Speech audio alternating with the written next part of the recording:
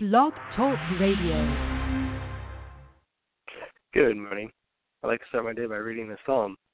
In Book 1 of Psalms, the writers praise God for his justice, express confidence in God's compassion, recount the depravity of humanity, plead for vindication, ask God to deliver them from their enemies, speak of the blessedness of the forgiven sinner, and portray God as a shepherd. We should worship God with the same sense of adoration found in these Psalms.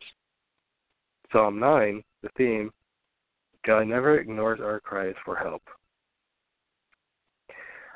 I will give thanks to you, Lord, with all my heart. I will tell you all your wonderful deeds. I will be glad and rejoice in you. I will sing the praises of your name, O Most High. My enemies turn back. They stumble and perish before you. For you have upheld my right and my cause, sitting enthroned as the righteous judge. You have rebuked the nations and destroyed the wicked. You have blotted out their names forever and ever. Endless ruin has overtaken my enemies. You have uprooted their cities.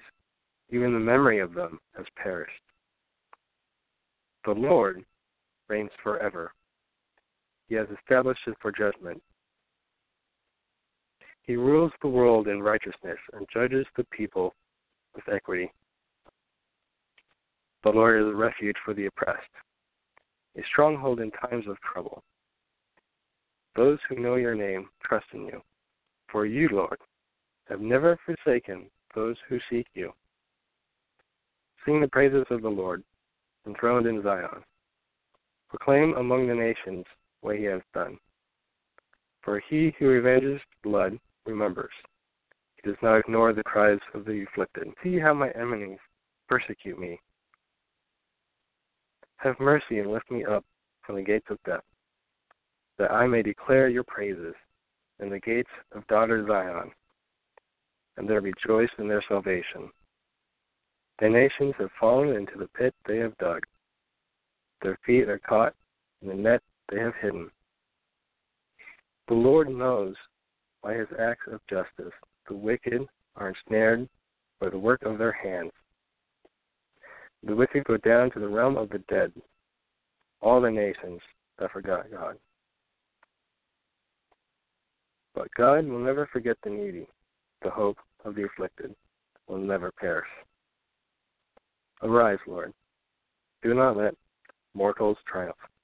Let the nations be judged in your presence. Strike them with terror, Lord.